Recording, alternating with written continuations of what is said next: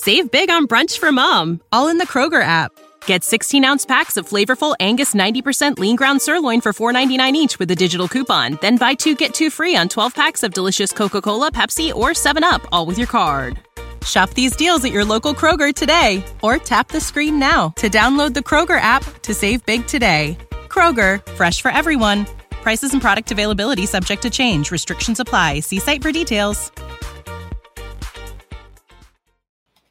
Well, howdy there, folks. Holy smokes, this ain't no joke. Welcome into Millennial Money. Thank you so much for joining us here today. Oh my goodness, do we have a lot to talk about, okay? We got new cryptos we're buying. We got to talk about that. We got new stocks we're buying. We got to talk about that. The state of the market has been crazy. We got to talk about that. Elon Musk coming out against Bitcoin recently and Bitcoin mining. We got to talk about that. We got, oh my gosh, so much going on. We got Meet Kevin, just announced he's running for governor of California. Like, I don't even know where to start, guys. We have so much going on. And just before I got on this, I was watching videos about UFOs. And so my mind might not be in the best place at the moment. Jeremy, your mind right now is in the moon. Just like some of these cryptos we're about to talk about today. Oh my goodness, guys. We got so much going on. And Kevin, we got to start out with you real quick here. Oh, no. Were you just on Fox Business or what happened? Yeah, man, it's intense. Like I'm still a little like jittery. It's like the first time I've ever been on, because we watch CNBC regularly on the channel, or even flip over to Fox News, and the guy in the Buy the Dip video, he's a Fox Business host, and yeah, I was on Kennedy 5:15 p.m. Less than an hour ago, and wow, I'm still a little like, I feel like I just got off like the coolest roller coaster ever. It's like, oh, that's kind of cool. They reached out to you. Yeah. They're like, hey, we read your plan and we want to talk to you. We got a little segment that we're doing about Newsom, and we want you on to talk about your plan. Can you give us a sneak peek of like what they asked? What did you say? Oh yeah. No, it was public. I could probably, the first thing is they love the Future Schools idea. She actually gave a really good summary of it. Like, I was impressed. They knew my plan, and they presented my plan in one regard. Like, the Future Schools, their intro, their summary was better than my summary. Like, it was good. It was really positive. Awesome. So they loved the idea of combining community college, trade schools, financial education, and high school. That's my Future Schools idea. They love that. They love the idea of legalizing gambling in California. Love the idea of more construction and less government in the way of stopping construction, dealing with homelessness, and declaring a state of emergency. So they were really, really nice. I'm like, oh man, going on Fox, I don't know. What are they going to grill me about, But it was really, really nice. That's awesome, Kevin. I saw your video, by the way, about the heater in the attic in Ventura. Yeah. That's nuts. It's insane. It's literally impossible to do stuff legally because COVID has, we talk about supply chain issues and inflation, and these people are so backed up with plans and permits, and it's not their fault. It's just the amount of checks and baskets and different department for this and that, all this crap has to go through. It's dumb. They license engineers in California for an engineer to put together basically a draft so the city can approve it. Like, what was the point of licensing them? It can't be as bad as Weenie Babies and being censored for that, dude. I can't believe that my announcement post got deleted. That's crazy. The most likes I've ever had for basically implying, pretty much saying, but the sentence was in a different spot, saying that Gavin Newsom was a weenie baby. And it's just, oh man. But you also said, beat Gavin Newsom. I know. Which if you take that literally, might be construed as bullying. It's true. Depending on the context of beating. But I wonder, like, I was thinking about this a lot. If this was algorithmic, hey, wait. Well, a lot of us aren't in the loop. So what are we even talking about, guys? Not everybody knows I don't even know what we're talking about right now. What is going on here? All right. So I'll pull it up here. So I posted, because I still have the same post on Facebook. Let's see here. So if I got to push some buttons here. I have no idea what I'm doing. Hold on. Okay. Can you see? That, or is that There too we small? go. That's probably Yeah, too we're small. good, we're good. No, Good? it's I can perfect. see it. Okay. It's official. I'm not effing leaving. I'm running instead. We must beat Gavin Newsom. The full 20-part plan includes emergency action to solve homelessness, housing, transportation, schooling, and more. We need a non-weenie baby in office. Support the campaign /donate at meetkevin.com. And so, Graham, you're saying maybe because I said beat Gavin Newsom, it triggered something, right? Correct. Okay, and so I thought, and okay, maybe, but one of the things I noticed is this was up for 24 hours before, because I posted the Facebook one later afterwards, and that's why I think they're unlinked, and that's why this one didn't get banned yet. But anyway, I think if an algorithm flagged it, it would have probably gotten flagged way earlier than 24 hours later. I think, and this conveniently getting removed, like start of the day, it's like, oh, top of the email, got to deal with this report. It just feels like a human removal. And personally, I think it's because of it's calling him a non-weenie baby, because they called it harassment and bullying. And I'm like, what? It was the most liked post I've ever had on my channel. And look, maybe it was an algorithm, but let's just say, or let's make it known that YouTube, TikTok, and Netflix, they all donated to Newsom. They all donated like $250,000, $300,000 for his run in 2020, which, okay, it's a lot of money, for our perspectives to donate to a campaign, but these are big companies. Okay, not that big of a deal. Facebook, which owns Instagram, which Jeremy invests in, donated $27 million to Newsom. Mark Zuckerberg threw on another $3 million. So you got about $31.5 million that got donated from Facebook to Newsom. The day literally within 24 hours of me announcing my run on Instagram, they removed the post. It's interesting. That's all I have to say. How do you fight against that? Like $30 million. These are unimaginably big numbers for us. I know that with YouTube, we have a lot more reach. You can definitely stretch the dollar farther. You're not going to buy a $5 million or $1 million bear. What was it? The $5 million bear. $5 million bear. Yeah. It's a problem. I mean, but look at it this way. Meg Whitman, former CEO of Hewlett Packard, she spent $122 million to run and lost. So it's not about money. And one of the things I found is these people suck at spending money. They don't understand. They talk in billions of dollars all day long. It's like, $5 million for a Grizzly bear, no problem. I'm like, oh my gosh, people have donated 50 grand so far. Like I could rent a bus for 6 months and we could do bus tour. There's so much we can do with that. Kevin, this might sound stupid. What do you need the money for? I don't understand it. Yeah, look, it's totally not a stupid question, because people are asking that, like, Kevin, don't you have enough money to fund your own campaign? No, no, I don't. Because when your competitors are spending, this guy spent $5 million on one TV commercial. I don't have $5 million liquid. Okay. And so even if I liquidate, I sold all of my houses and I sold all of my stocks, I'm still going to have, okay, so say I got, I don't know, after fees and the money I'd have to put aside for taxes because all the gains I'd expose myself to, I don't know, even if there was $20 million around, I'd still have a third.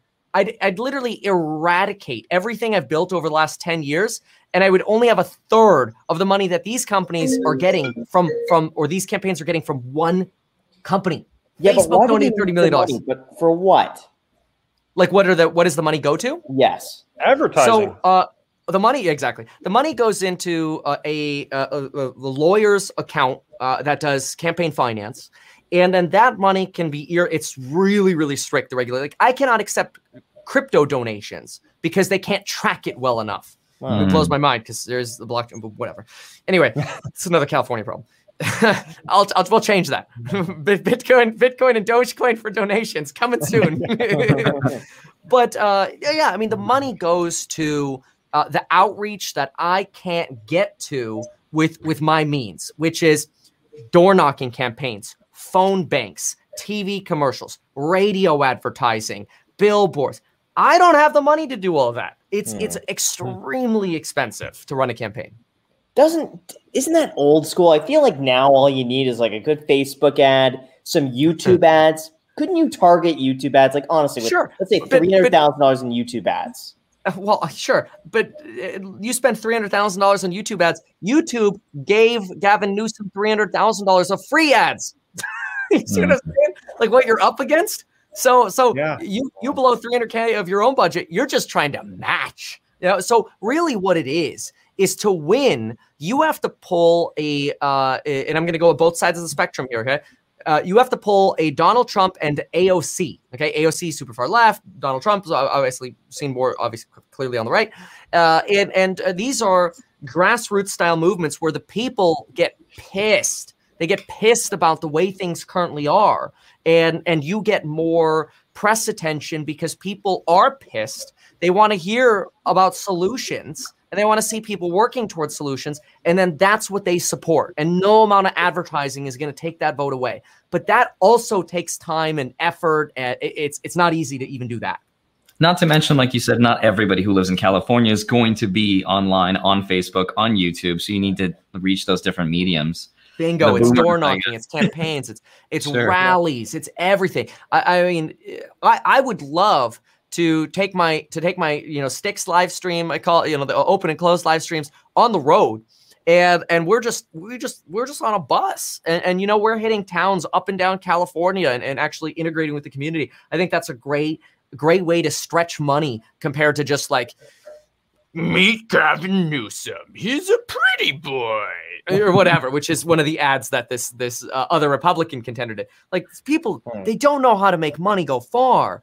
And so that's one of the things I'm promising is we're going to be 100% transparent as the campaign. We're going to start doing like potentially, I'm really pushing for this. We might need to hire more people, but I want to do a daily vlog of this is what it's like to run a campaign. This is the crap we're dealing with. Like literally the day we announced the campaign, 4 people start stalking my house, circling my house with video cameras, and then they start reporting me to the city for like, oh, well, they added an air conditioner without a permit. Wait, what?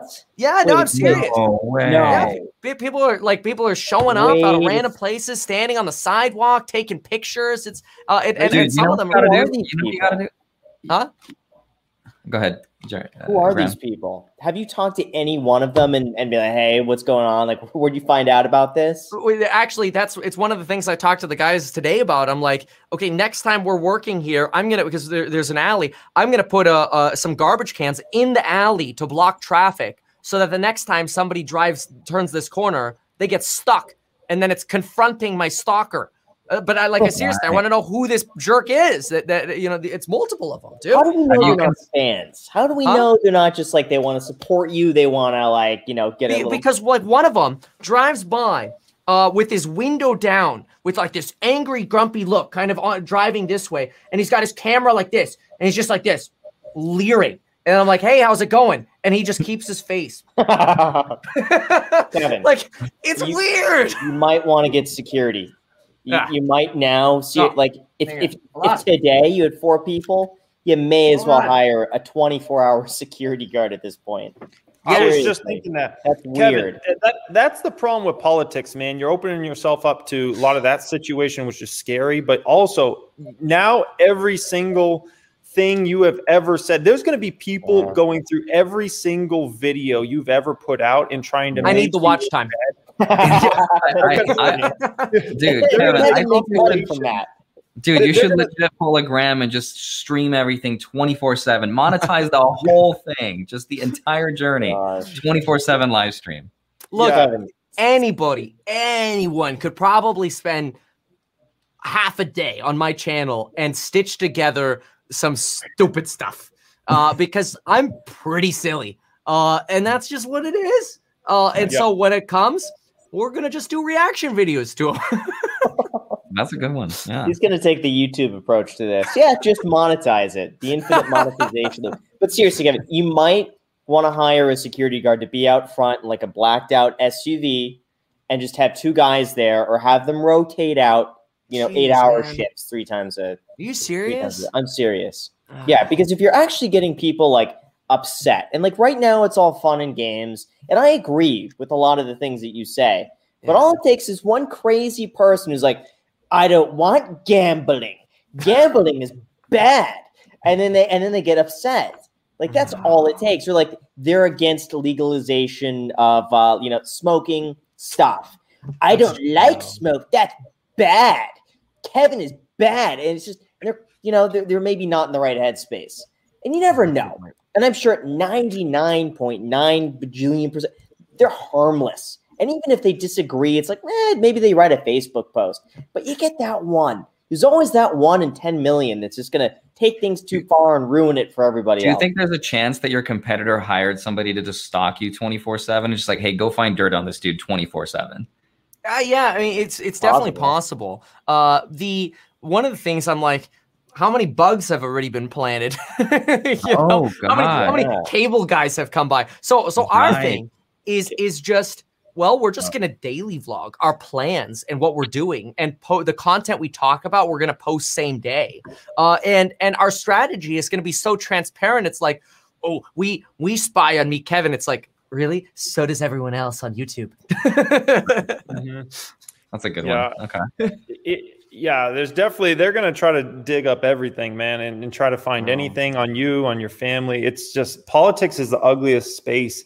I mean, it gets ugly in the stock market with short sellers and things like that. They've done a lot of things, against me over time. And I, politics is a whole other realm, man. That's crazy. Anyways, we can't spend the whole episode talking about interesting this. All right. Thanks, Jeremy, for moderating. We could talk about this forever. Yeah. This is nuts stuff, man. But anyways, so I know the people want us to talk about, cryptos, Elon Musk, the stock market, all these things. So, okay. So Andre, here we go. Yeah. Bitcoin. I mean, Elon Musk drops a bombshell this past week, around Bitcoin mining and how much coal is being used for Bitcoin mining and how it is not good for the environment. And that was just, like now at this point, how do you get out of that if you are Bitcoin? And the funny thing is, Bitcoin's not like a company, so it can't fight back. Like now that you're labeled as bad for the environment, you're just, taking up all this coal and producing worse environment for us. Like how do you fight back? Sure. Well, a couple of things. First, I have something way less exciting than Kevin is, and I'm not running for governor or anything, but I am going to do a podcast with Russell Brand tomorrow. So I kind of wanted to talk to you guys. It's freaking epic, man. Dude. I've seen him on YouTube, and I'm like, that is an honor, man. That is so cool. I can't. I used to watch him when I was a kid. Yeah, he's the best. He's awesome. Yeah, but Graham and I, we just saw his bust at Disney, Jack Sparrow, while we were on the pirate ride. Oh, Graham doesn't remember. No, that's not Russell Brand. It's not? No. Oh, Johnny Depp. Wait, who's Jack Sparrow then? Johnny Depp. Oh gosh! Oh, Russell Brand. Really? I can't do the accent. Oh, he was. No. I know who he is because I watch his channel. I watch his channel. But he's got the accent from the United Kingdom. But oh my gosh, I'm such an idiot. I totally thought he was like, I literally thought that too. Like, I feel so embarrassed. But we were sitting in the little boat. And I'm like, oh, that's cool. He's a YouTuber now too. Dude, this is going to be used against your campaign. Oh, man. I want to be in the Haunted Mansion. I want to be one of those ghosts in the Haunted Mansion. Like, save more money one day. Yeah, such an idiot. I'm sorry. Anyway, sorry. I'm taking. Go ahead, dude. Now Newsom is going to have more dirt on you. Now he's like, look at this guy. He's just gone. Doesn't even know his actors. That's true. I'm mad at that. I want to poke holes at Bitcoin in this podcast and see how do we convince our friends to get into Bitcoin. Wait, I hear some feedback. I hear my voice. Graham. I automatically assume it's Graham. If anything goes wrong, I automatically assume it's Graham. What about now? Yeah. I'm just trying to convince my friends. How do I convince a friend who's not into Bitcoin to get into Bitcoin? And then how do I dissuade someone from getting into Bitcoin? Because I don't know his stance. I think he's still trying to figure it out. And so he's a little bit confrontational, I suppose. So we'll see. I'm kind of terrified of it. But yeah, no, Jeremy, what you were saying. So the whole thing with the energy. So first of all, 74% of Bitcoin's energy comes from renewables. And the thing about Bitcoin miners is they go where energy is cheapest, right? So if we migrate to green energy, green renewable energy at some point, electricity, solar, hydro, that's going to be cheaper. So it makes sense that the Bitcoin miners are going to go where energy is cheapest, right? Because they want to keep more profits for themselves. So over time, I'm just not sure why somebody like Elon, who clearly knew this stuff when he was buying $1 billion worth of it, why would he all of a sudden just start saying, oh, Bitcoin's not green? Like, why would he say that? I have a quick little thing on that. So I was reading about trying to do research on this, and apparently the marketing trick that is going around is that 74% of miners are using renewables, but only of like all the energy or whatever. And I had to find this like university put together. It's like really hard to find this. This university put together a study, and they think only, and it's all messy out there. And tell me if you've heard some of this stuff. They think only 38% of total energy use of Bitcoin is renewable. But yeah, 74% use some form of renewables at the miners. So I'm like, oh man, like are we getting fed lies from certain research that's like, oh, 74% is renewable? Like I don't know. Well, I don't know what to believe. When I researched this, it was all over the place. It just depends like where the website is, like what their stance is. What their bias is. Yeah. They pull select data. If they're against it, they pull different data. It's so messed up. Well, think about it logically for a minute. Most Bitcoin is mined in China, correct? And so if that's the case, you think they're using, a whole bunch of solar panels and wind energy? Of course not. They're famous for just burning coal and burning coal and burning coal. Well, you have hydro. You have hydro power. And a lot of them are using resources that would otherwise go to waste. Especially during the wet season, you have a surplus of energy that needs to go somewhere. And the technology isn't there for them that they could transfer it from one city to another. So they got to use it. So it makes sense that some of these regions would want to use the most cost-effective way possible of mining. So, but yeah, I mean, I'm not sure.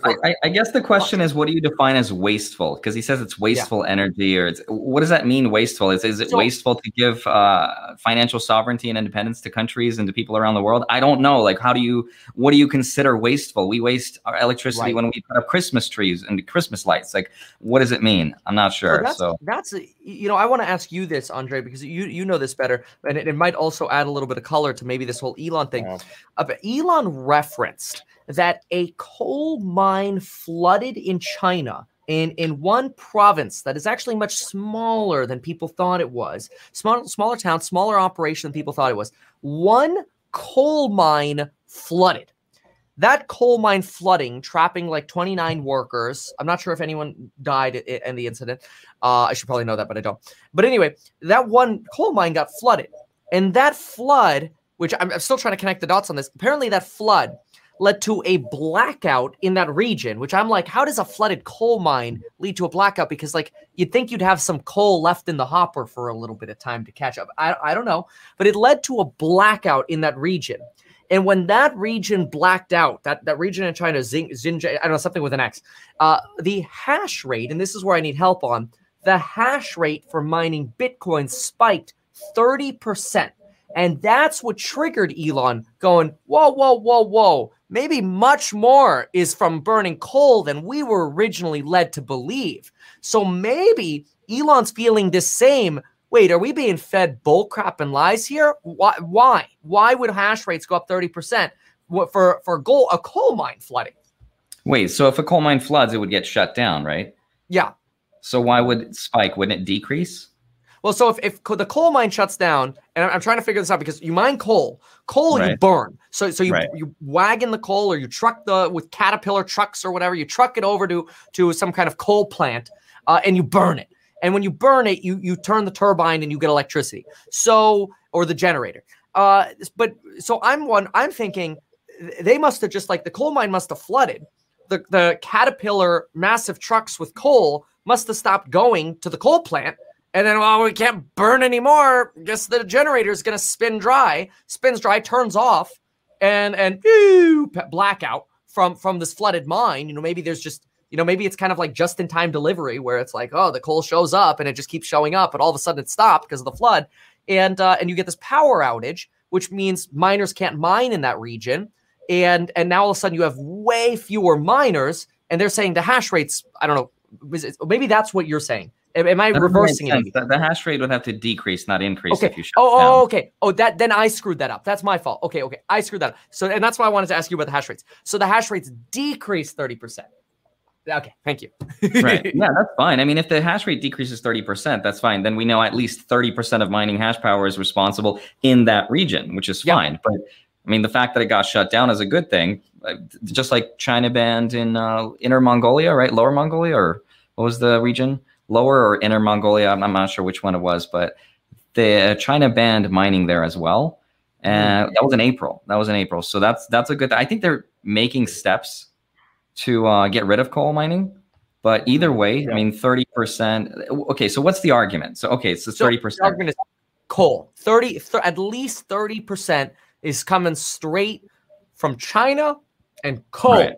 And China hasn't been the nicest to Tesla in the last few weeks. Okay, this whole flood investigation about the lady who won't get her brakes investigated. I mean, come on. But anyway, I don't know. I just feel like the EPA is just kind of really heavily scrutinizing Elon right now, and I would not be surprised if they're like, hey, Elon, if you really want these tax credits right now, you really can't be associated with Bitcoin as a payment. It's really not green.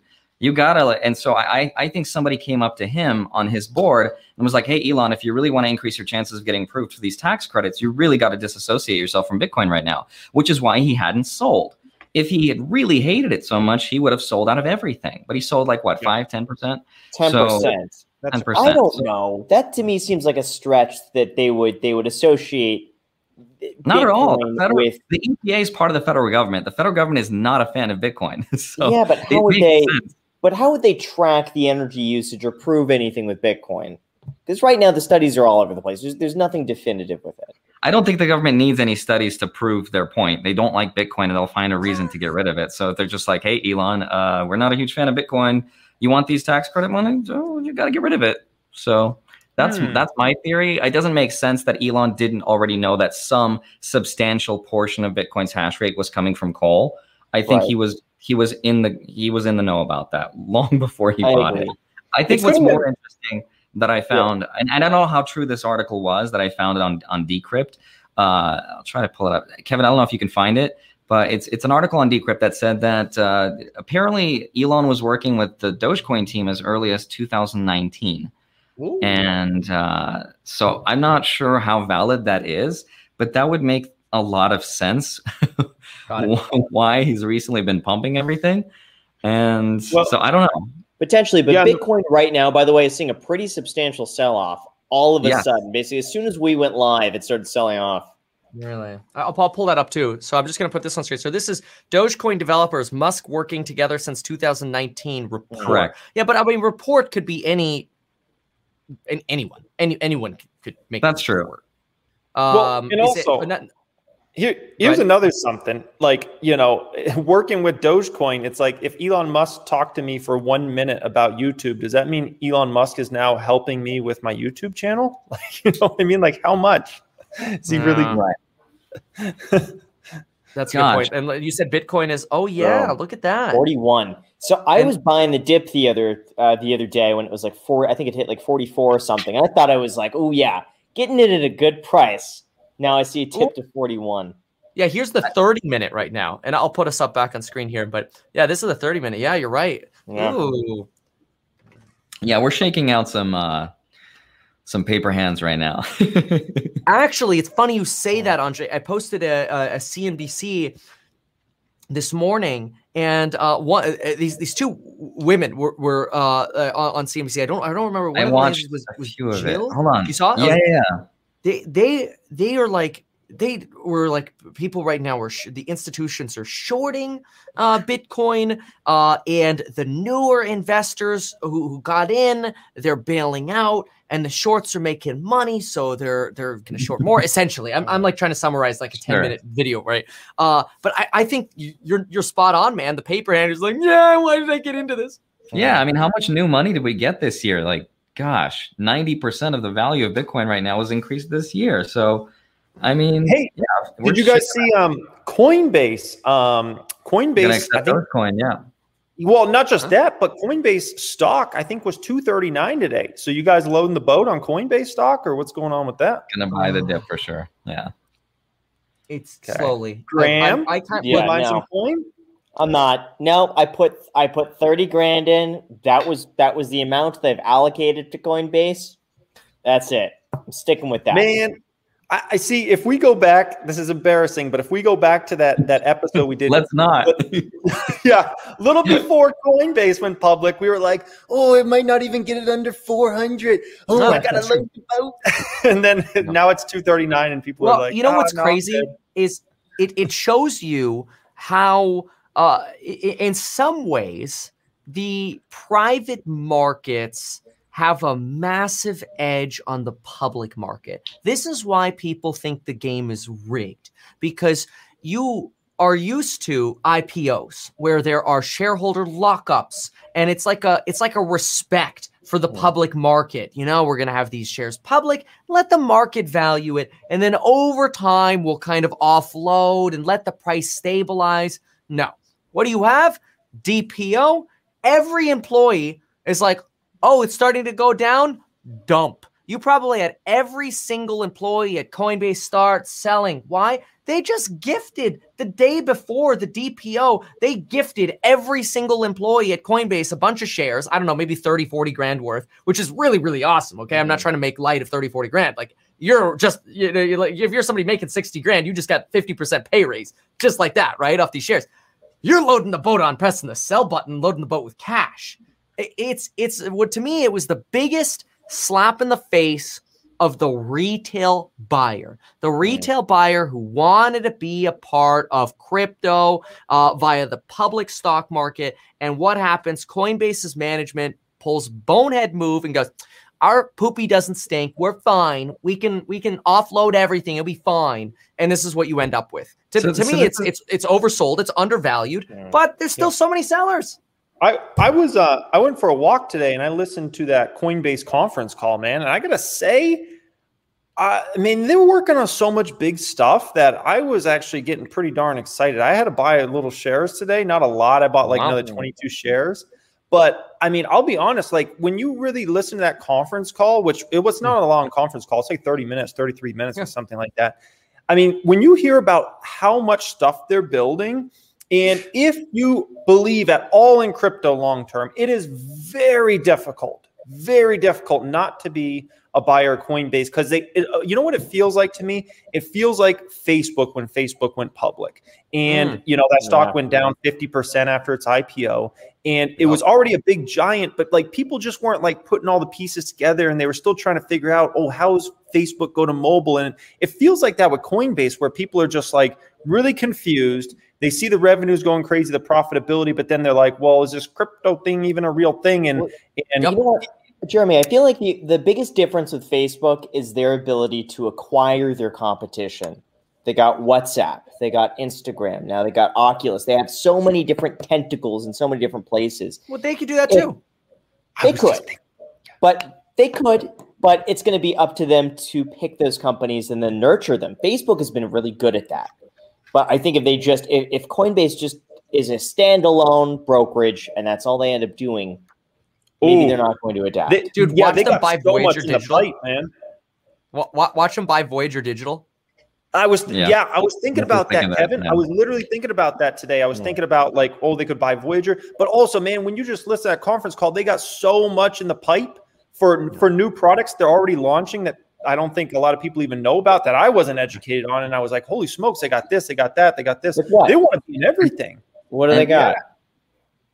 Oh my God, it's too confusing, okay? It's too confusing for me to explain. But I'm telling you, listen to the conference call and you'll get blown away. They have so much stuff they're working on. They want to be, it doesn't matter whether you're an institution buying, an individual buying. It doesn't matter if you're DeFi or if you're a decentralized exchange. They want to be the one that kind of brings it all together and gives you all these different options. And it was you know, I still got to go back through it, but it's a lot, man. Yeah, not to mention, Graham, I think with the world of crypto, I mean, they can adopt the same stuff and the same, whether it's technology, policy, interest rates, whatever it is, that all the other smaller crypto brokerages can do. So they don't even have to acquire them. They can just replicate their models. But wait a minute. I mean, Facebook could have done that too, though. But Facebook wanted the users at Instagram. They could have just copied IG, but I think they wanted the users. Wouldn't you say? Yeah, potentially, but I don't know. But you know what they did with Snapchat? They do copy Snapchat. And that's true. They copy Snapchat, and they did a better job. Right. That's true. That's true. My thought, briefly, on Coinbase is one of the problems we have is people like Wall Street looks at this and they're like, okay, R1 is what I call transactional revenues. Like this is making money off Bitcoin, right? This is going to go down over time. More competition, and just the fees kind of compressing, right? This is fees over here. The R2, this is all the stuff Jeremy's talking about: lending, collateralization, options, maybe in the future, all the other crap, and you create those new revenue streams. But I think you're investing for growth in 2024 is really what you're doing, and so I wouldn't be surprised if Wall Street this is all way too confusing for Wall Street. It's just like, I'll just go buy some airline because people have stimulus checks. And not trying to bash airlines. I'm just saying I'll be honest, I think I've been doing stocks for so long now that I just get vibes from companies, and I just get a vibe from Coinbase that it's going to be a multi-$100 billion company, and I just don't see any way around it. I just, you know what I mean? Like, it's hard. Like, I'm not at a stage understanding the company yet where I can fully give away like the whole bull thesis around it and things like that. But it's just like when I listen to that conference call and how much stuff they have going on, it's impossible not to be a huge believer in that. If you had they were even talking about how the crypto economy is going to become similar to like the apps economy,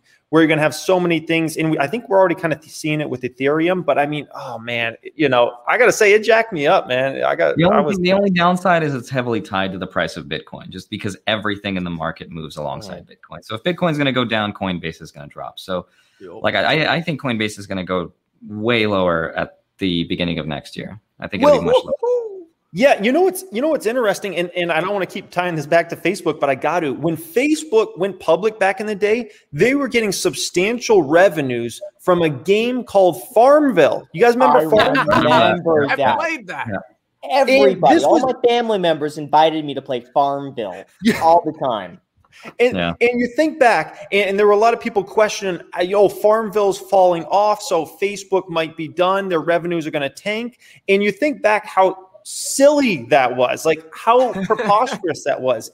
And now we're talking about, well, if Bitcoin falls in price, Coinbase is going to be hurt. And it's like, maybe it's very short term, but they got so much in the pipe long term with other cryptos. And if we're just at the beginning innings of crypto, like how can you not be, excited about so much? So I have a question for you guys. So I know you guys weren't believers of Bitcoin for a while until maybe this year.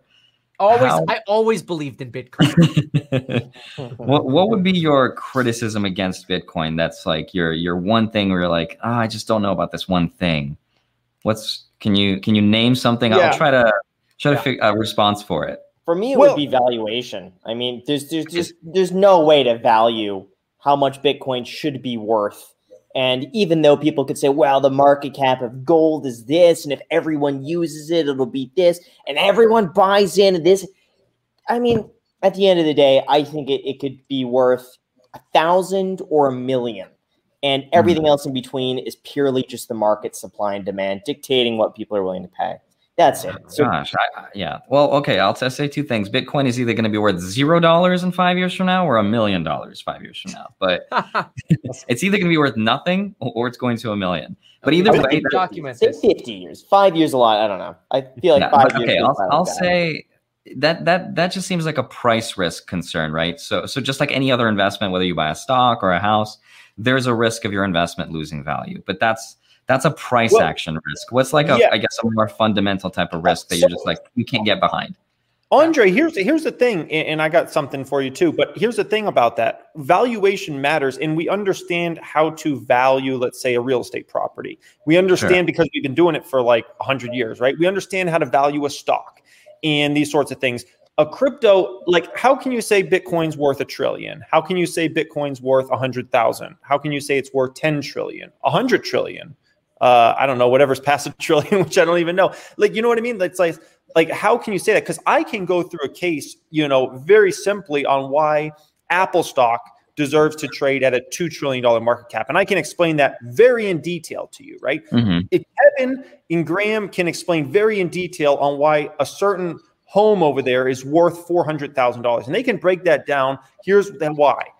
Bitcoin, I still have yet for somebody to break that down and be like, this is why it should be worth $10 trillion, other than like gold's worth so much and this is supposed to be worth so much. Okay, well, we're getting closer. Yeah, that's a really good point. I think there is a way to quantify it. I just think none that we found directly. That's like, here's the equation for that. If you take the amount of users and the amount of new wallets that are being created, which this year has been going up, which you could argue that's some sort of a fundamental, trigger that we could use for the price going up. Maybe it's the amount of miners, maybe it's the amount of hash power, maybe it's the amount of businesses, wallets that are accepting it. So there's a lot of things. I just don't think we've tied it all together and said, hey, this is the E equals MC squared.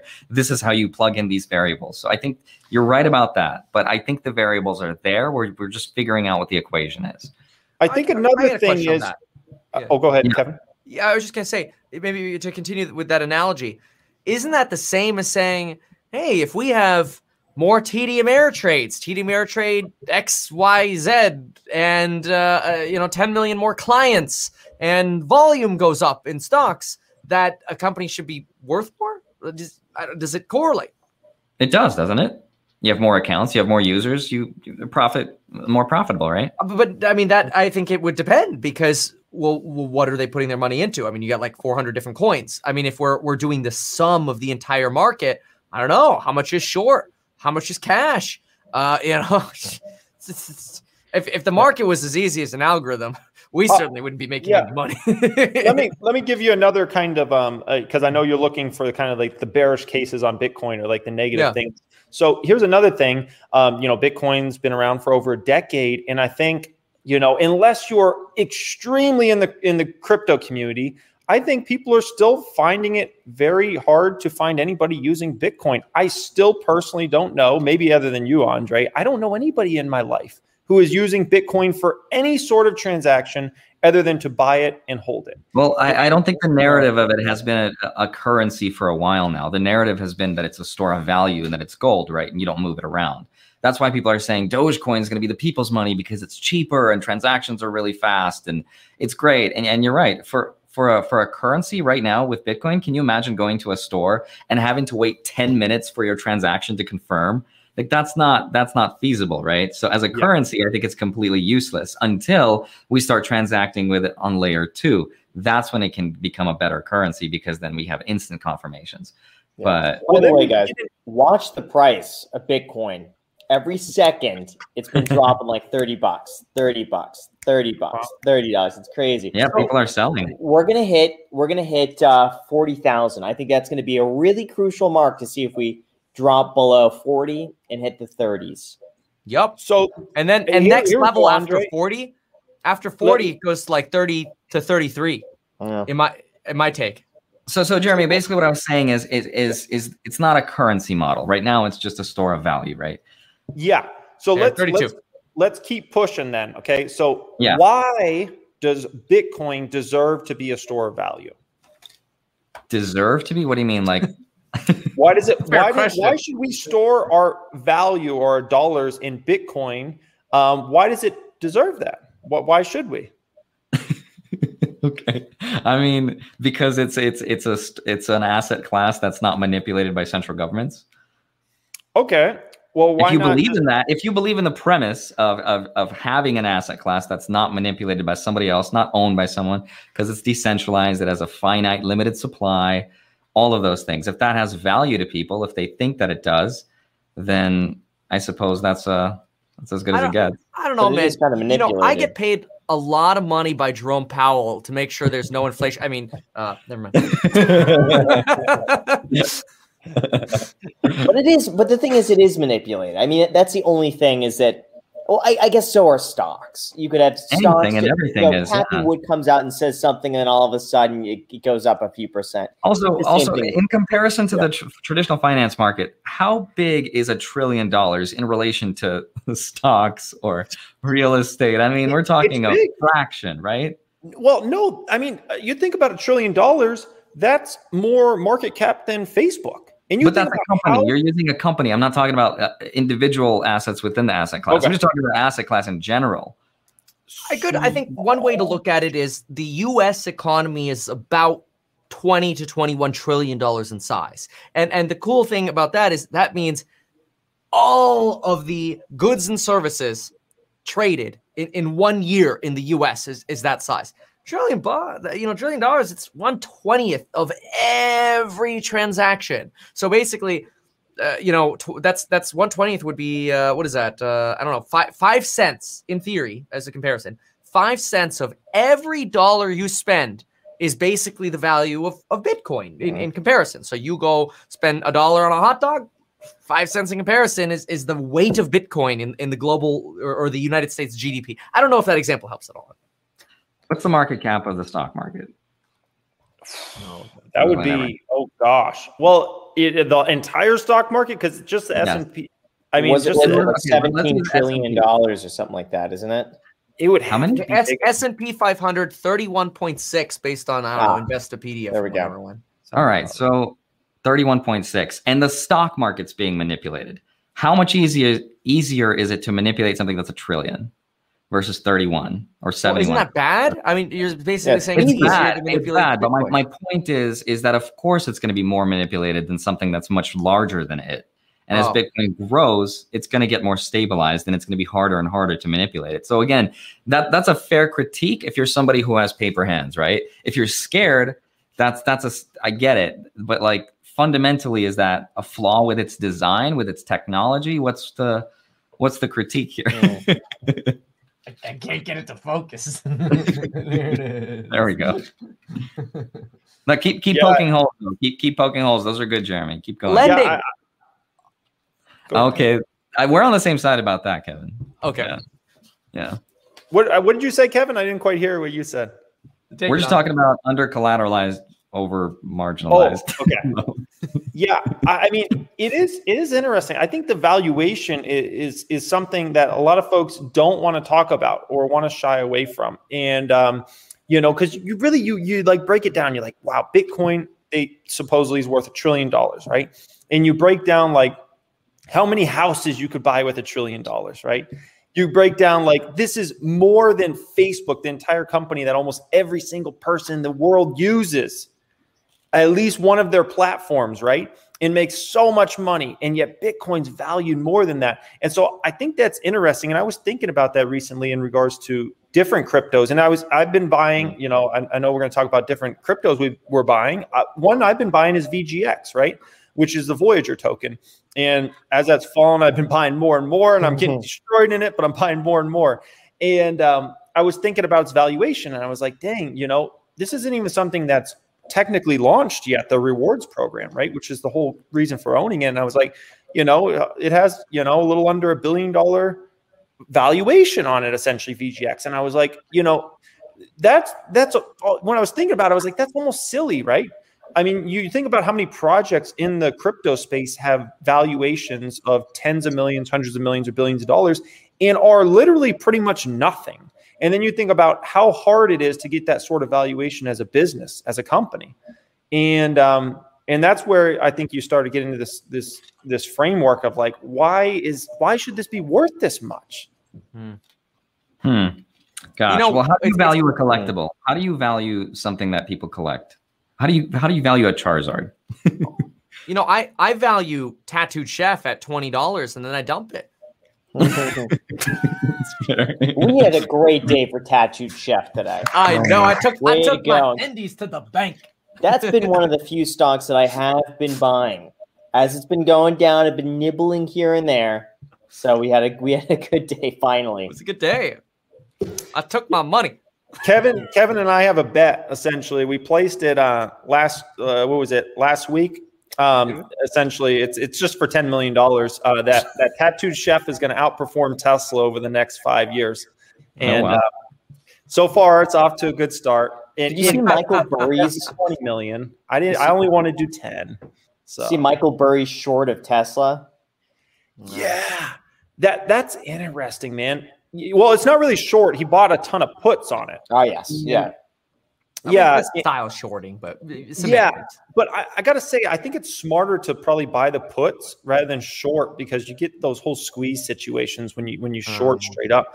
And I think it sounds like he's not trying to go too public about it. Obviously, it got public and everybody's talking about it, but I think it he shouldn't talk about it too much. That's all I'm gonna say. Like, if I feel like I'd be quiet. I feel like Michael Burry's the kind of guy that's always right about his premise, but always wrong about the timing.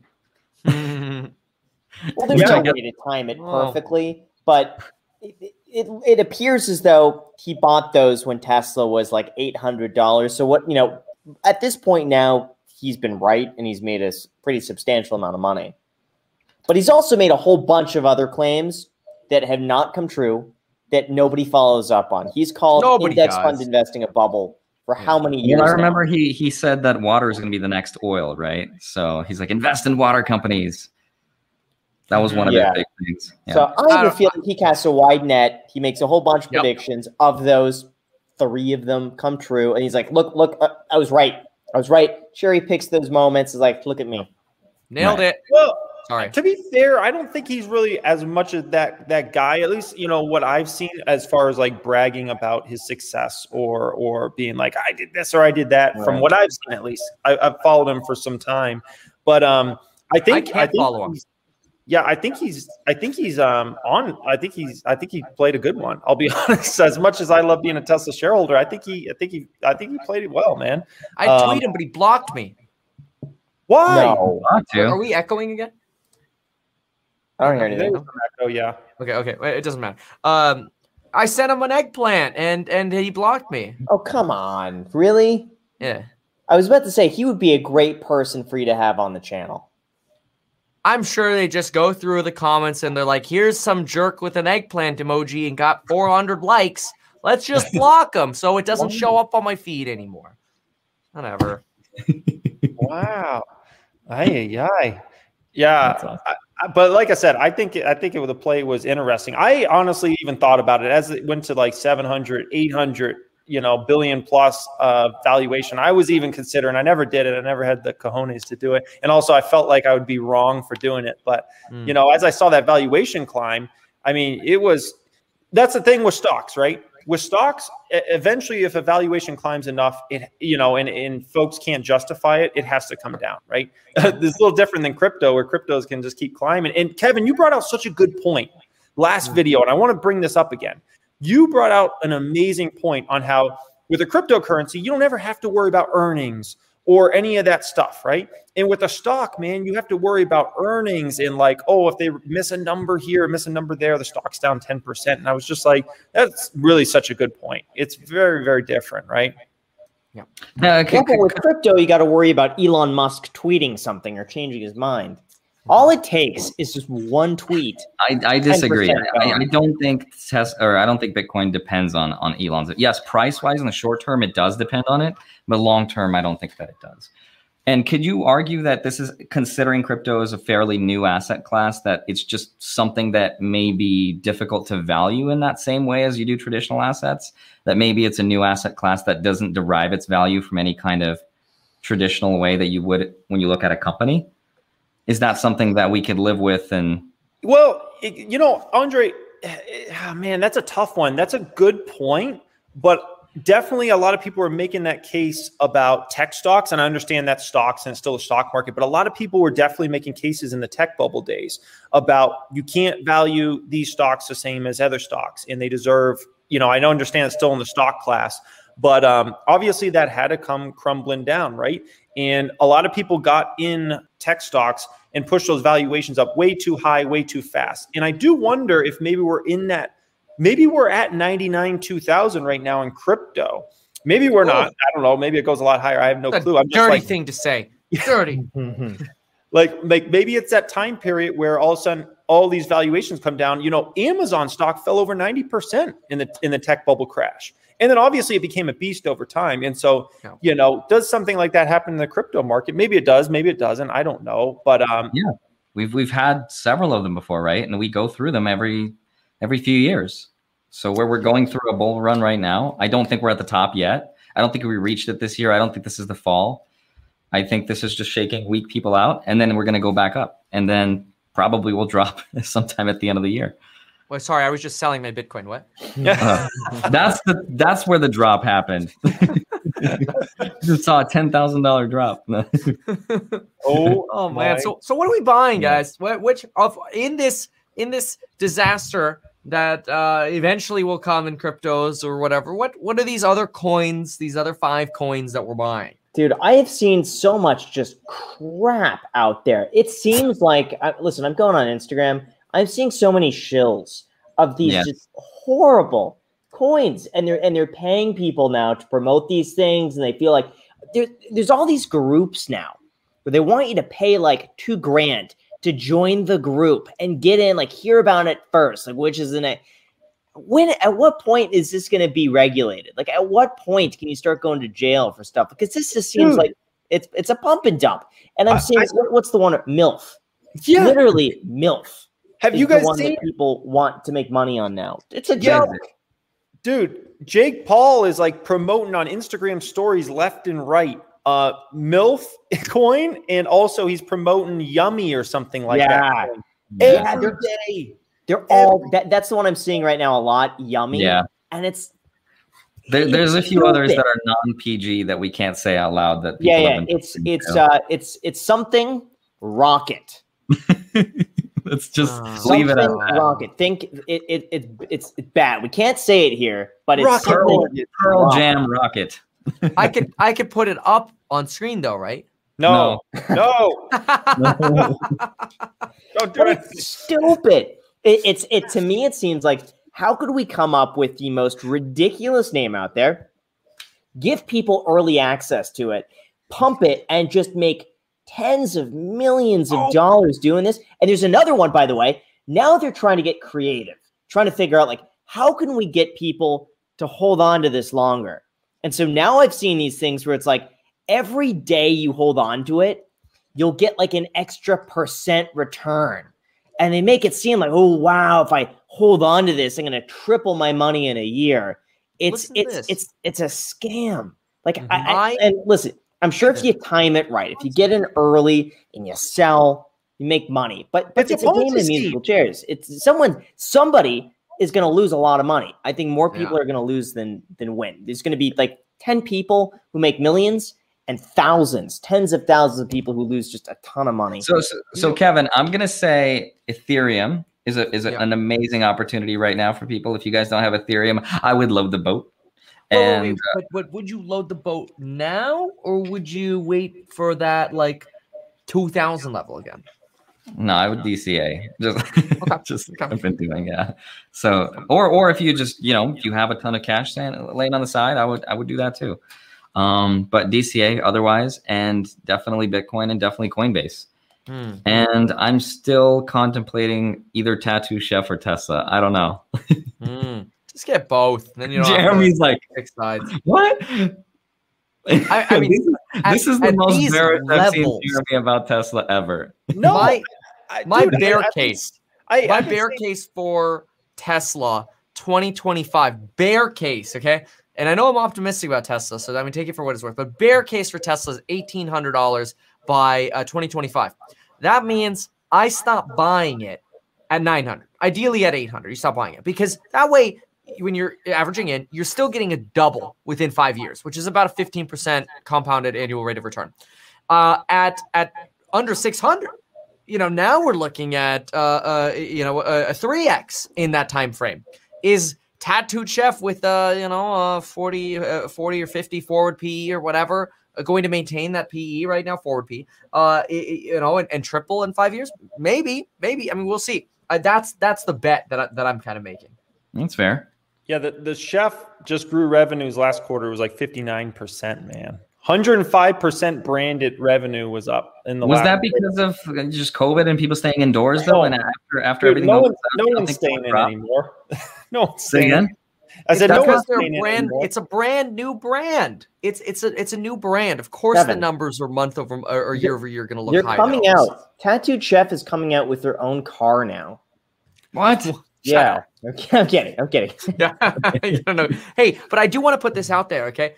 I am getting from verified accounts on Instagram and even and legit, at least things that appear legit, not like, oh, just bot or whatever. I'm getting messages like, hey, would you be willing to do a promotional video on YouTube about a coin? And I go, down to learn more, but I will not take payment. Like I'm not going to get paid. But how many other people are taking money for pumping these random coins? Dude, I get that it's all dangerous. the time. Every day, yeah. All the time. And you know what? The people in on them, I think, listen, they send bots to the channel. Hey, go and review this. Can you make a video on this? Make a video on this. Make a video. And they all like them to the top. And then all of a sudden I go and see they all get 100 likes in a matter of a few minutes. Go and review this coin. Just hoping that, I'll make a video on it. Guys, can we talk about how great Ethereum is so that it could keep dropping so that way we can buy more? Because it's like it's tanking and I love it.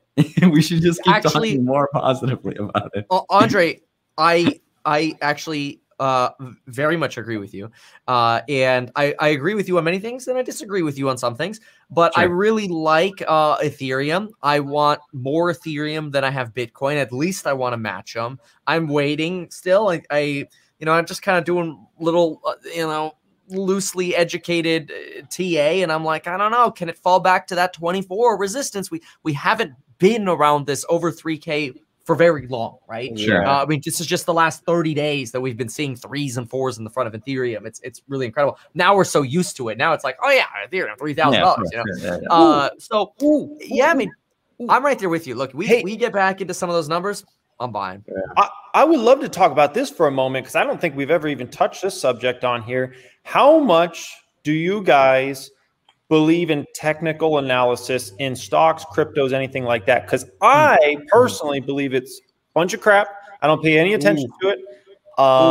I think it's a bunch of. I can answer really perfectly. I can answer this perfectly. There's a lot of psychological barriers in this. It is like for me. I agree with Kevin on Ethereum. 30 days ago, it was $2,200. Realistically, not a lot has changed in the last 30 days that would justify to me a $3,200 Ethereum. The last time I stopped buying Ethereum at like $1,850, and I haven't touched anything higher than that. A lot has changed on Ethereum in the past few months, though. They've upgraded substantially. In 30 days. 30 days. Sure. They did. Yeah. Because I guarantee you. No, Jeremy. Okay. So what I was saying with it's like hypnosis. Like the same exact question that people ask. Like, is hypnosis real? Some of my friends are like world-class hypnotists. Like they could snap their fingers and a whole auditorium of 1,000 people just like falls asleep. And it's like, well, clearly it's real. It's real. It's not. It's if you believe it's I don't know about that. Really? I will show you videos. I will send it to you. So, okay. It's exactly like hypnosis. If you believe in it, it's real. So if you follow and study these chart patterns, I guarantee you 1,000 other people studied them and think and see the same patterns you do. Sure. And for the people that don't believe in it, they don't work. Right.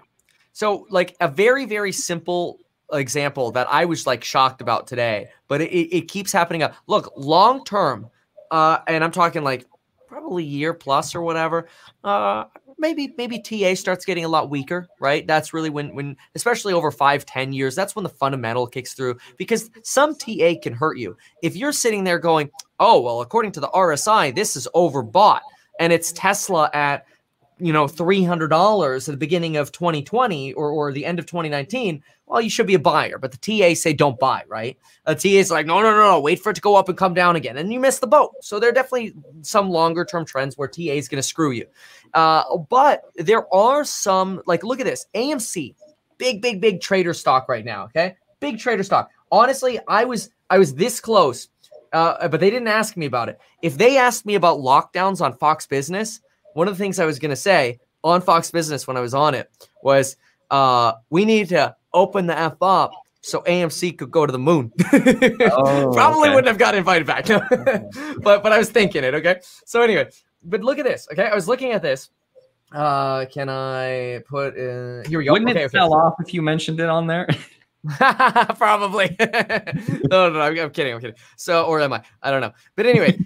This is up. Every bar here is a day. Okay, look at this prior peak right here at like 1454. Hit it a couple times, and it's so weird. But today the stock was running until it basically hit that same line. It's a horizontal line, and then starts selling off on the day. The green candle's a little longer. It ended up, under this, but it hits that point and it goes down. It's, in my opinion, it's because you got a bunch of people sitting around trading, and they're looking at the same thing. They're looking at the same prior support levels. And if you got a bunch of people trading it, it's like, yep, that's the cue right there. It's kind of like maybe TTCF with 20. I don't know.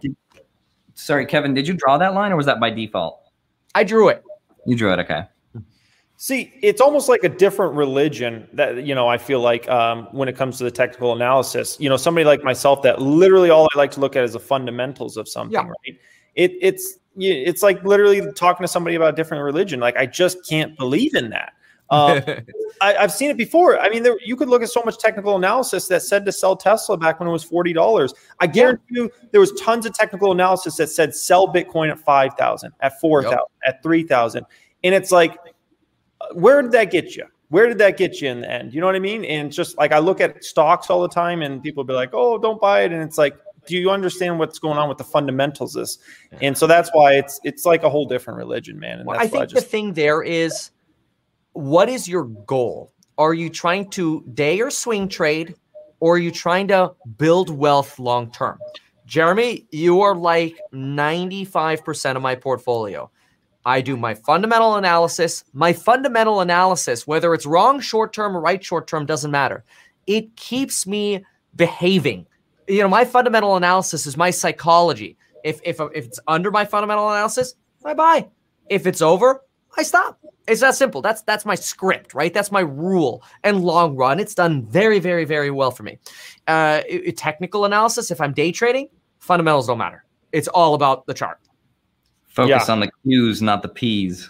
Where are you at with this? Where are you at with this, course Graham? material. I want to know where you're at. What? Where are you at, Graham? I want to know your opinion on technical analysis. I think there's certainly a psychology to it. And I agree with Kevin's stance that if everyone is looking at the chart, they're all looking for the same things as each other. And I think there's going to follow, they would follow a pattern. And I think there's a lot of the psychological barriers and resistance levels that you could look at that I think hold true just because everyone believes in them. Jeremy just ran away. He's afraid of the truth. That's what it is. He knows I'm right. And what is he doing? Is he going to jump in? I'm expecting him to jump in the pool. No. Oh, I think it's those people that are walking around. He's like, wait, he's looking for his tattooed chef profits right now. Why does he have a gun? Here he goes. He found him. Kevin, did you find it? People are looking for you out there. They were calling. They're like, is Kevin in there? I was like, no. I was wondering what you were doing out there with a rifle. Oh, man. I was like, I got mob ties, man. Don't mess around with me. No. Warning shots. What if we all of a sudden saw Jeremy? Boom! Kevin, you got to be careful. It's going to get taken out of context, please. Yeah. Kevin, if you're ever in fear, I'll let you move in this house, man. We're leaving from this house anyways. I'm telling you, they're putting up so many. So this is a guard-gated community. They're putting up so many cameras in our community. It's getting scary. I feel like I'm under 24-hour surveillance, dude. Why? I don't know, and I haven't even heard about any robberies or anything, dude. Coming in, there's like I can't even explain how many cameras are coming into my community, like around the community. Like, Graham, this community I'm in, dude, this is out of control. That's all I'm going to say. You're talking not in Las Vegas. We're talking about in Arizona. Why? Yeah, I'm telling you, man, so many cameras, like getting your license plate everywhere you go in the community. Wait, Jeremy, is the community finished yet? It is 99.9% finished. Yeah, I was about to say, I mean, maybe people could be stealing material. And that would be something that that wouldn't be something shocking to me if people are stealing, let's say, copper. They're stealing, appliances, lumber, Jeremy. Like huh? Dude, lumber. Yeah. Seriously, imagine just a stick of wood now is worth more than Bitcoin. At least I can use a stick to beat people up. What can you do with Bitcoin? Exactly. Pretty soon, no intrinsic trees value. are now going to be selling for like $100,000. You want to buy a palm tree? $80,000.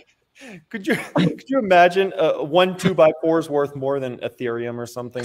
people start buying them off. Well, you know what? Actually, I've seen at Home Depot, a lot of the wood section is completely sold out. It's like toilet paper now. Just No way. Yeah. Yeah. I saw on Facebook, someone went to the wood section looking for a piece of like plywood. And of the entire aisle, like half of it is completely sold out. It's crazy. What? Yeah. Dude, that's ridiculous. Have you guys seen the gas lines in the Carolinas and down south, man? No. It's getting out of control this week. Like, I don't know, like everybody was freaking out, so everybody's got to like gas up their cars. And then I heard the pipeline's like already back up and running, so there was like no reason to freak out. But I don't know, man. We're in a weird society right now where if there's any remote fear about something's going to run out, man, people are like there in a second. And then it creates a supply shortage because all of a sudden everybody's buying it up. So we're like creating our own problems because of these things in our head. You know what I mean? And there's no inflation. Dude. Technical analysis is real. The worst thing is what people don't realize they're doing is they're giving companies the right to basically charge way more. Because now I bet you toilet paper is not going to go down in price. Especially now the wood's going up. I bet you would probably just keep going up in price, and Procter & Gamble just infinitely increased their profitability because of the paper towel and toilet paper and tissue shortage last year. But man, people don't. Yeah. Why would you decrease your price if you're Procter & Gamble? You know what I mean? You already kind of have a monopoly in a lot of these stores as it is. Because Kimberly Clark is undercutting you and nobody's buying your crap anymore. Kimberly Clark's going to be like, oh, we're keeping our prices high too as well, man. Yeah, that's the thing. Couldn't everybody just say, hey, we're going to keep our prices high? I mean, the only risk then is that like then manufacturers, let's say if they're buying them wholesale, then manufacturers like, well, you know, we're going to raise our price because if you're making all these profits, we want to make some profits too. And then where they get their supplies from, say, wait a second, if they're getting profit, we want more profit too. And Kevin's like, no, that's not how capitalism works. What's stopping that from happening? The market, the fact that you're going to get a new Indian toilet paper that comes to market for a third of the cost, and they're shipping it over for a third of the cost, and you're like, this is actually pretty good. Couldn't that take 18 months? Couldn't this last for another year and a half, 2 years? Sure. But the inflection point starts getting priced into the market when it comes. When we start seeing the turning tides, then you get that pricing coming. Kevin, I think you said September, right? Something the inflation. Yeah. My hope is by September, October, we have clarity on what's going to happen with this infrastructure package, taxes, supply chain issues, the chip shortage. Are we going to get a chip bill or not? Because right now we're still getting inflation numbers from the dip. You know, we're comparing into the dip. That dip's going to be gone. The numbers are going to be so worldly different in September and October. And hopefully they get better. And that's the bet I'm making, obviously. And that's when people's not stimulus checks, but unemployment wears off. Yeah, good point. Dude, jobs out of control. I know I sent you guys something this week. I mean, dude, it's ridiculous. I can't literally drive anywhere here in Arizona without now hiring signs in front of everywhere. Yeah. Really? Everywhere. It doesn't matter what it is. It could be the fast food place. It could be the restaurant. It can be like a furniture place. It can be truck drivers. Like everywhere you possibly go, at least here in Arizona. And it was like same here. Yeah. Same here in Las Vegas. I just driving down the street the other day, getting the car smogged. I probably counted 3 or 4 different places just on the corner that says now hiring. Huge signs everywhere. Now hiring. Yep. Yeah. And since I started talking about this, I've received a lot of messages from people that run businesses and whatnot. And they're like, yeah, I can't find help for blah, blah, blah, and doing this and doing that.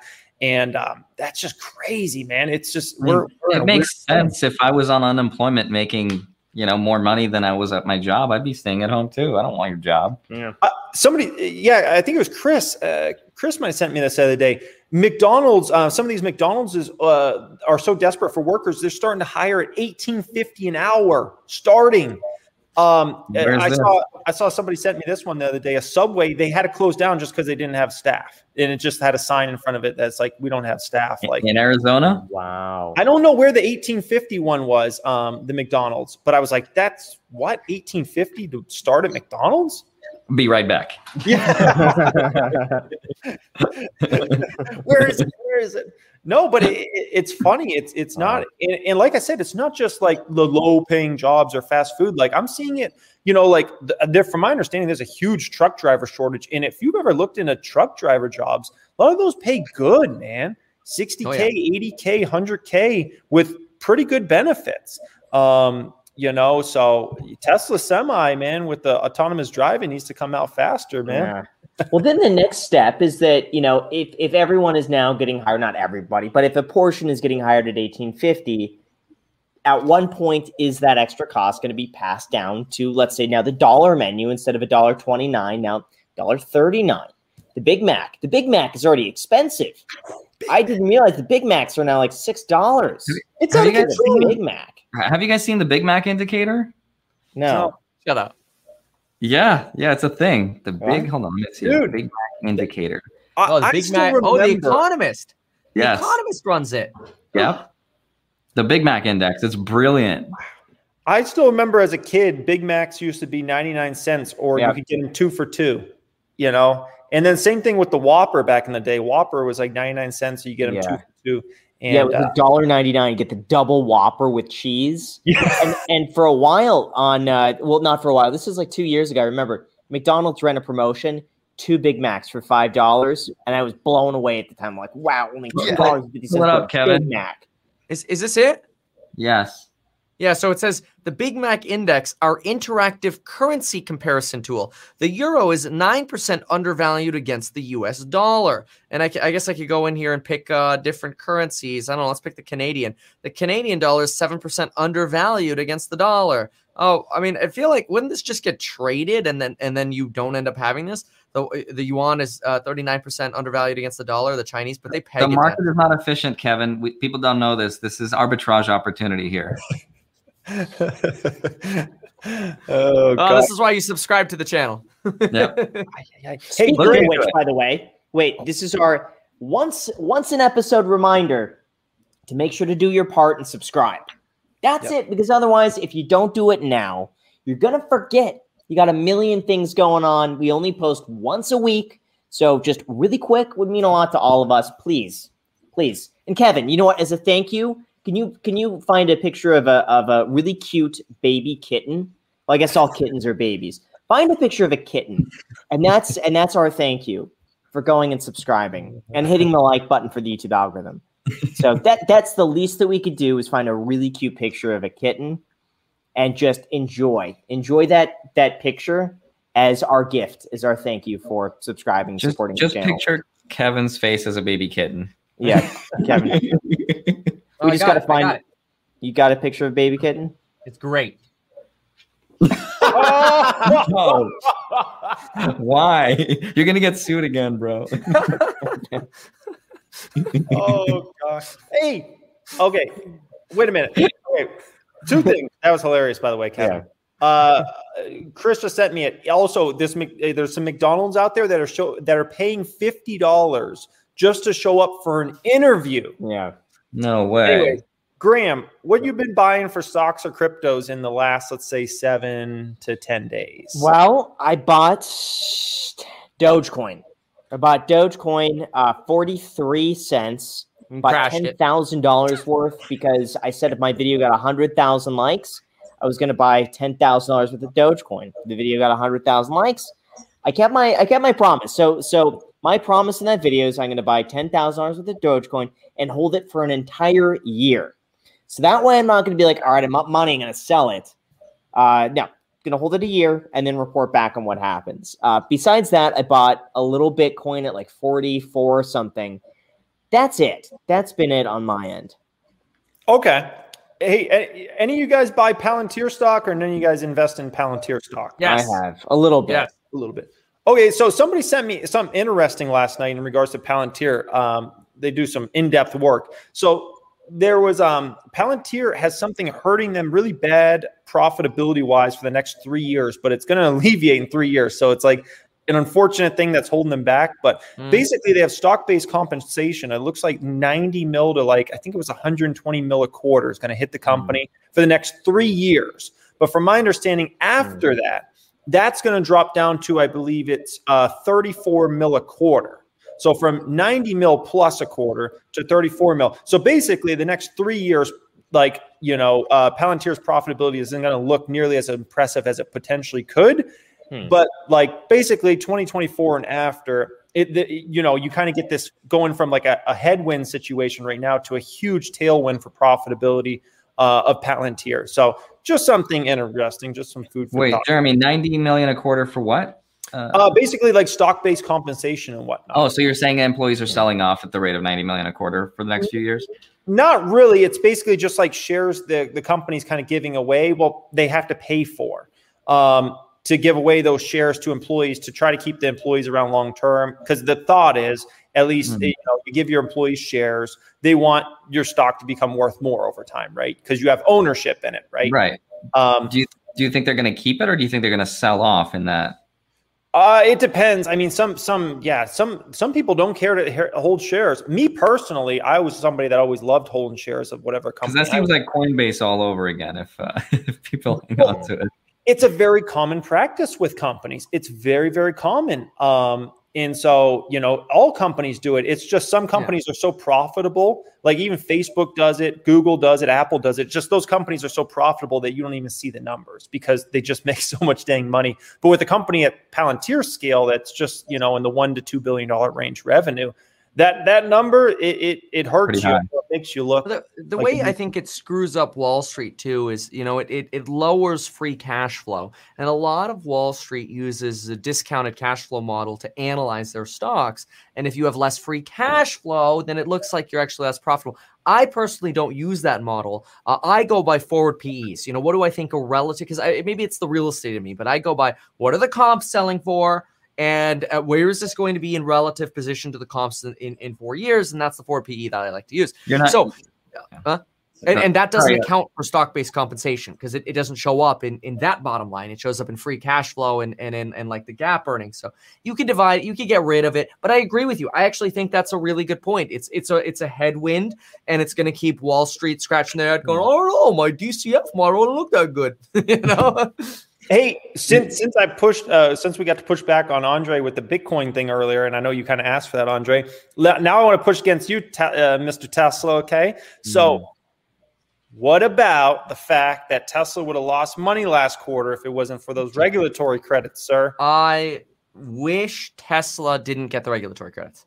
I wish Tesla looked like a money-losing clown because I want it to be cheaper because I want more. I seriously, I don't care. Like Tesla for me it's a ride or die. It doesn't freaking matter. People are like, "Oh, Kevin, another crash with Tesla." I'm like, I don't care.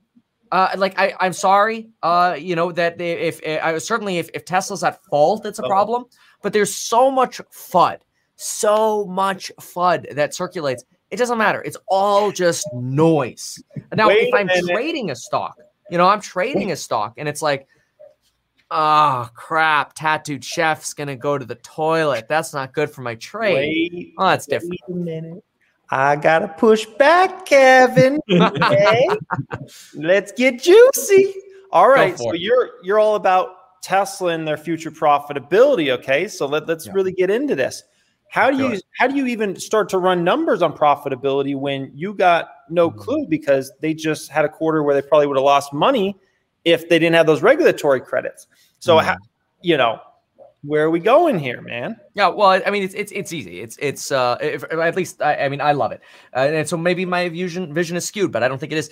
And it's that all you need to do to get a simple analysis of Tesla, if you want to do a simple analysis of Tesla, is you add up gigafactory production. And we know demand exists because people are buying Teslas like crazy. There are people who already own two Teslas, and they're pre-ordering the Model S Plaid. It's very bizarre. Not to mention any names, Jeremy. But so the demand is there for these vehicles. Shanghai has the capacity of 1 million vehicles. Austin, Berlin, in the future, these will be million vehicle gigafactories. If California didn't suck and Newsom didn't suck at running the state, Fremont would be a million factory vehicle as well. So just with these gigafactories, we have the capacity for 3.5 million vehicles. These are going to be fully ramped within the next 18 months. Now you're talking about, you start including structural batteries and the stamping processes they use to bring margin up more than any competitor can. We know even if we take a 24% gross profit margin at Tesla at 3.5 million vehicles, the profitability is a world of a difference from what it looks like today. So it's things like that. Now, where it gets blurry, where Tesla gets very, very blurry is how do we value full self-driving? How do we value robo-taxis? How do we value the energy division? How do we value, I don't know, is Tesla going to sell as many cars as Toyota in the future? I think so, but I could be wrong. So that's when things get blurry. What if we rule out the China factory, the Shanghai factory? Oh, well, that would be bad. In the short, that would be probably very bad for about 2 years. I think that would be very bad. How likely is that? How likely is that? Not likely. But yeah, if that factory got shut down by China, that would be very, very, very, very, very bad. Right. Yeah, absolutely. It's yeah. Anyways, we got to do Q&A. Shoot, we got to do Q&A. Wait, the 5 coins. We got to go around. So Andre said Ethereum. We got to hit some of the other cryptos or whatever. VGX, I've been buying. And well, other than that, I had to buy the Bitcoin because you guys forced me to. There we go. I bought the 10K in Bitcoin, and it's already going down. And then I also that's why it went down, Jeremy. You bought it. Jeez, you had months to buy this thing, and of course, as soon as you buy it, it drops. Yeah, dude, crypto's the worst thing that ever happened to me, man. I buy Voyager. Well, Voyager's around break even for me. Coinbase is down like 30% for me. Bitcoin's down. VGX I'm getting destroyed on. The only thing that is good for me crypto-wise is Ethereum, and that's it. Ethereum, I'm up like 100+%, but that's it. Everything else crypto-related is treating me very bad. That's not true. You had GoPro. It can't be as bad as GoPro. Oh, GoPro. No, I would. Even if I held GoPro, that would be up today. I was thinking about that. I was like, dang. You'd be up today. Yeah, I would be up today. Wow. I mean, obviously, I did a lot better getting into it. You were right on your thesis, just wrong in your timing. You pulled a Michael Burry. No, I was much better selling it. Let's just put it that way, because it's only at like I think $10 a share. So, but I think that's momentum. I think it's momentum trading right now. I don't think that's fundamental trading. I don't know. We'll see. But you're getting a lot of companies that are really hot on the Wall Street Bets community right now, which I'm not trying to bag the companies. It's just you got to know, like if you're trading the Microvision, the Gevo, the AMC, a lot of these are very, very momentum driven. That doesn't mean they're bad companies. It just means you're going to get way bigger ups and way bigger downs way faster. Right. All right, guys, let's get a few questions going here. Ask some good ones for us. We'll try to answer them. Cardano for me. If I can get into some Cardano, that I'm looking at Cardano. If I could get it if we get a big crypto sell-off, gosh, if I get Cardano under $1, I don't know. That's extremely really. I think that's dreaming though. $1.30, I'm starting to buy. I like Cardano. Hey, everybody, make sure you smash a thumbs up for us. That helps us out. And also, make sure you subscribe to Millennial Money Clips. That's first link in the description down there, guys. The Millennial Money Clips is taken off. So let's see what we got for questions here. Wait a minute. You guys know anything about Twitter Spaces? I haven't heard it. I haven't heard of that either. It's like Clubhouse on Twitter.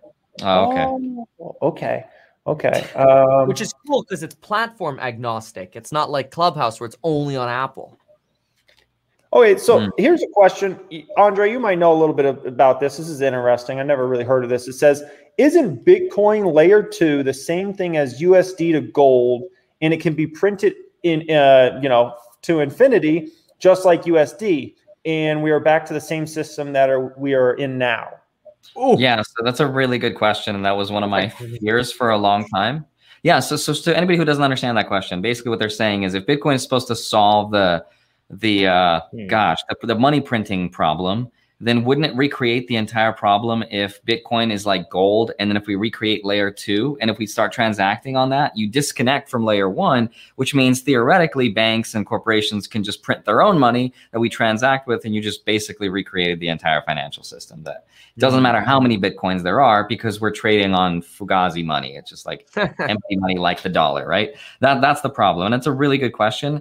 The answer to that will depend on how we implement layer 2. If layer 2 is going to be dictated on smart contracts or by smart contracts, then no. But if it's implemented just however, then if corporations have the free reign to just create channels and self-fund with whatever money, then we have a problem. But that will depend on how we implement it, which I don't think anybody knows at this point. Or maybe they do. I don't know. Yeah, okay. I like that. Thank you for that there, Andre. Appreciate that.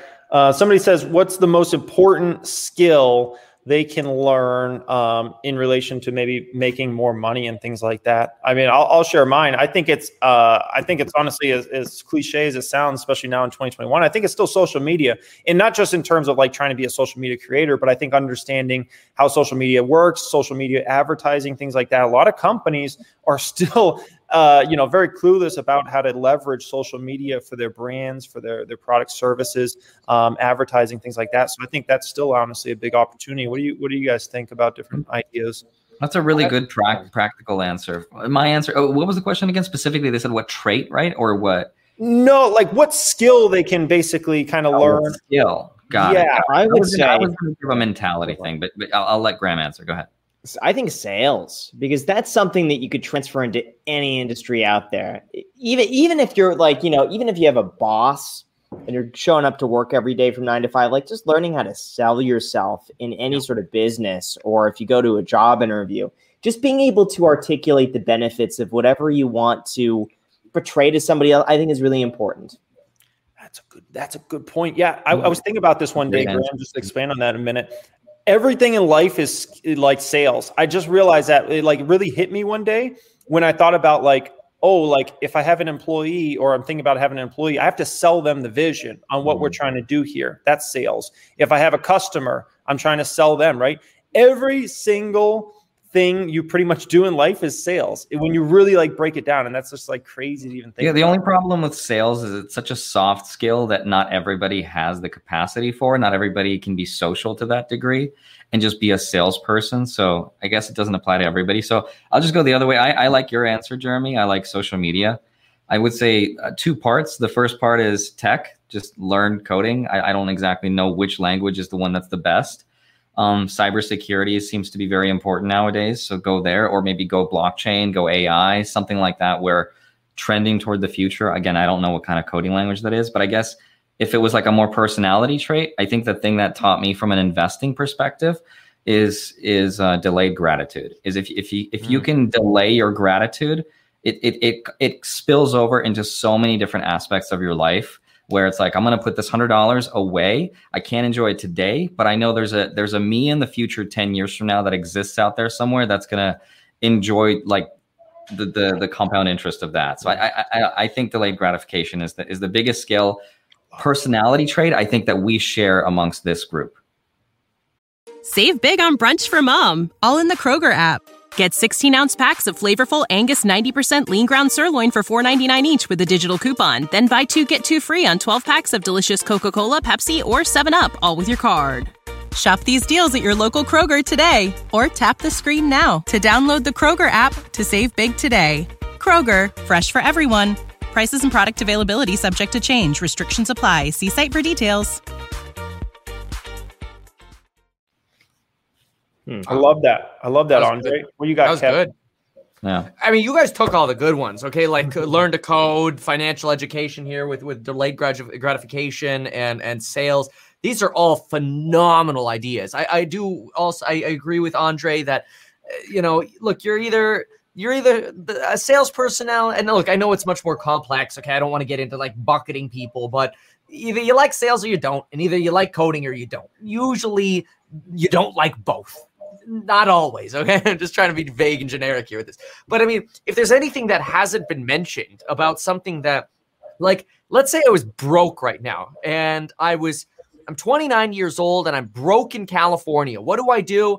I become an electrician or a plumber. And I know that sounds crazy, but I would be, Chris was on my channel the other day, and he put it so nicely, a plumber investor, an electrician investor. Because I know that all of these rich coders in San Francisco, they don't know how to change an outlet. They're scared of the black wire. Whoa, and I'm going to go in there with my rubber boots and my little electrician's gloves that have a little bit of rubber in them, and I'm gonna go rewire a house and make lots of money, and I'm gonna invest it all into Tesla. It's just another thing I would consider doing. And vote for Kevin. Hey, and vote for me, Kevin. And when you're in their house, and if they work high up at a company, you can get inside information from them. I'm just kidding. Graham, take us home. So with that said, you guys, thank you so much for watching. I really appreciate it. Before you leave, we showed you a picture of a kitten. Make sure to subscribe. Let's do it really quick. Oh, you actually want me to put a kitten up? Totally free. Go ahead and subscribe. Hit the like button. Remember, we go live every single Tuesday, 6 p.m. Pacific Standard Time. Kevin is going to show us a picture of a kitten. A real Any kitten minute now. Okay. There we go. There we go. So look at that. It's so cute. That kitten wants you to subscribe. Takes you, again, just a little boop, and you're done. That's it. So thank you guys again for watching, and until next time. Oh, check out the Millennial Money Clips channel. Yes. In the description. Go subscribe to that.